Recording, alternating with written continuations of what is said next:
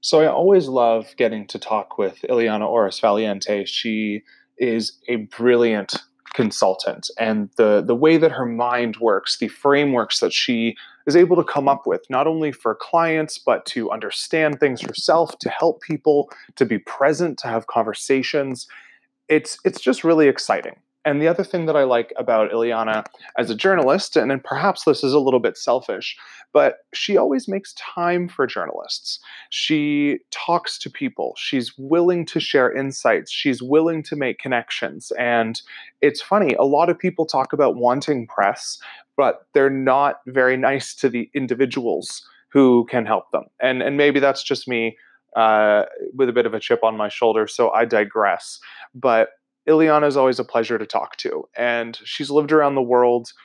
We've interacted multiple times because of her work in blockchain. I used to work in the blockchain space. It's one of the startups that I worked at before I founded Pulse Blueprint, and we always had really nice conversations. So when I got to sit down with her and talk about innovation and talk about processing innovation and turning innovation into a process, not just, oh, let's talk about being innovative and how that's important and how that's where the future of the world is going, but actually distilling it down and saying, okay, you're a global consultant. You help huge companies innovate. How do you do that? And how can someone with a smaller company, let's say a sole proprietor, a freelancer, a side hustler, even, all the way up to the big global firms that she talks to and the governments that she talks to. How can you innovate? Is there a consistent process? And to my surprise, she actually said yes.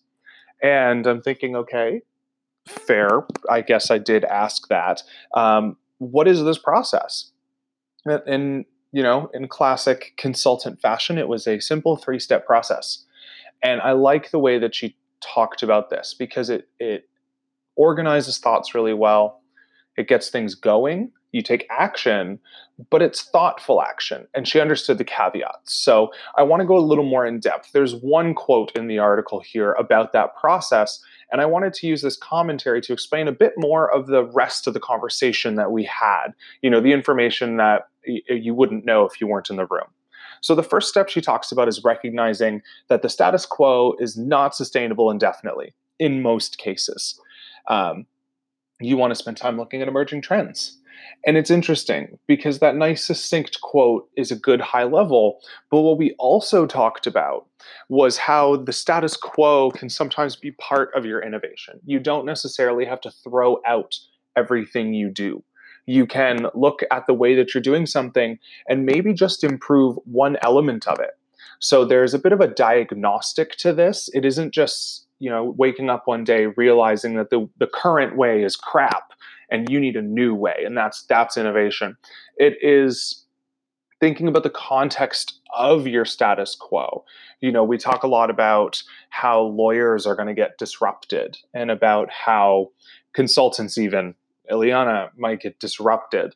But you have to think of the way that the relationships work and the way that the industry currently functions and its support functions.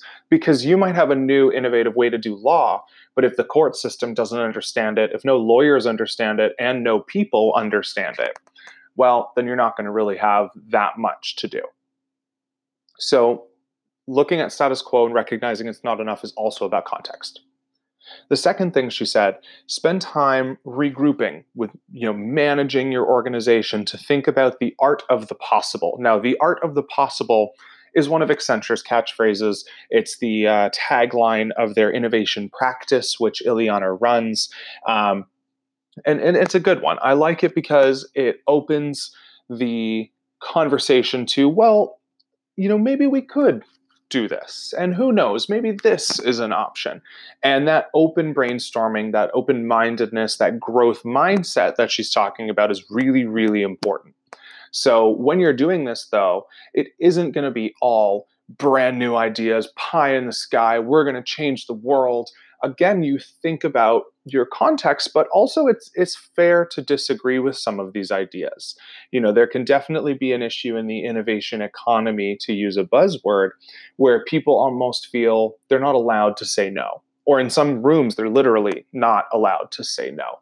And I think that's fantastic for improv. But sometimes having a principled objection to something can lead to an innovation. And this is actually a quote that I got from Satish Kanwar, who is a senior executive at Shopify, another fantastic company that constraints breed creativity. So when you're innovating, when you're thinking about that art of the possible, it's okay to have a constraint. You want to definitely try some pie in the sky. Good rhyme there. Just because you never know what's possible and you don't want to limit yourself. But once you're done your big brainstorming, you can bring that back down to reality. In fact, you have to for step 3, which I'm going to talk about in a minute. You have to think, what are the constraints? If you have 10 customers, how reasonable do you think it is that you're going to build a product for 20 million customers next year? It could happen, art of the possible, but you have to pay attention to the context of your market, to the context of your support systems, and also to the general limitations of your company. Those limitations can be innovated around. You can be creative around them. If you have a budget problem, there are ways around it. If you have a personnel problem, there are ways around it. But acknowledging those obstacles is part of this regrouping and innovative process. The third one, she says, start. Simply start. And we talked a little bit about this because I asked her, you can't really mess up your business as usual. And if you're in any environment that is regulated, or if you have customer data concerns, you can't just go messing around with that. And even if you are in the service world, people expect you to deliver what you say you're going to deliver. You can't go messing around with that. So how can you do that? How can you just start? And I liked the way she explained this to me. Some of it made it in the article, but some of it didn't.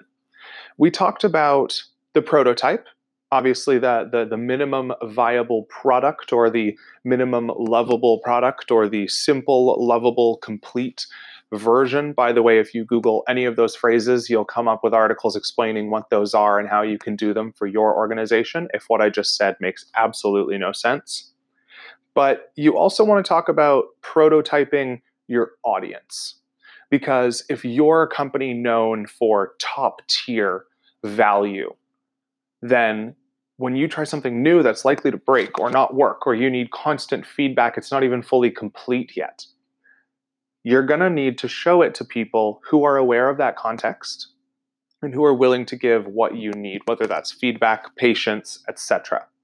Even if you're in the bargain shopping space, if you are the organization that wins on volume and maybe not price, then you need to understand what you're delivering in the market and who wants to pay attention to that. Who are your early adopters? So just start doesn't necessarily mean put something in the market, hope for the best, and look at data and look at sales.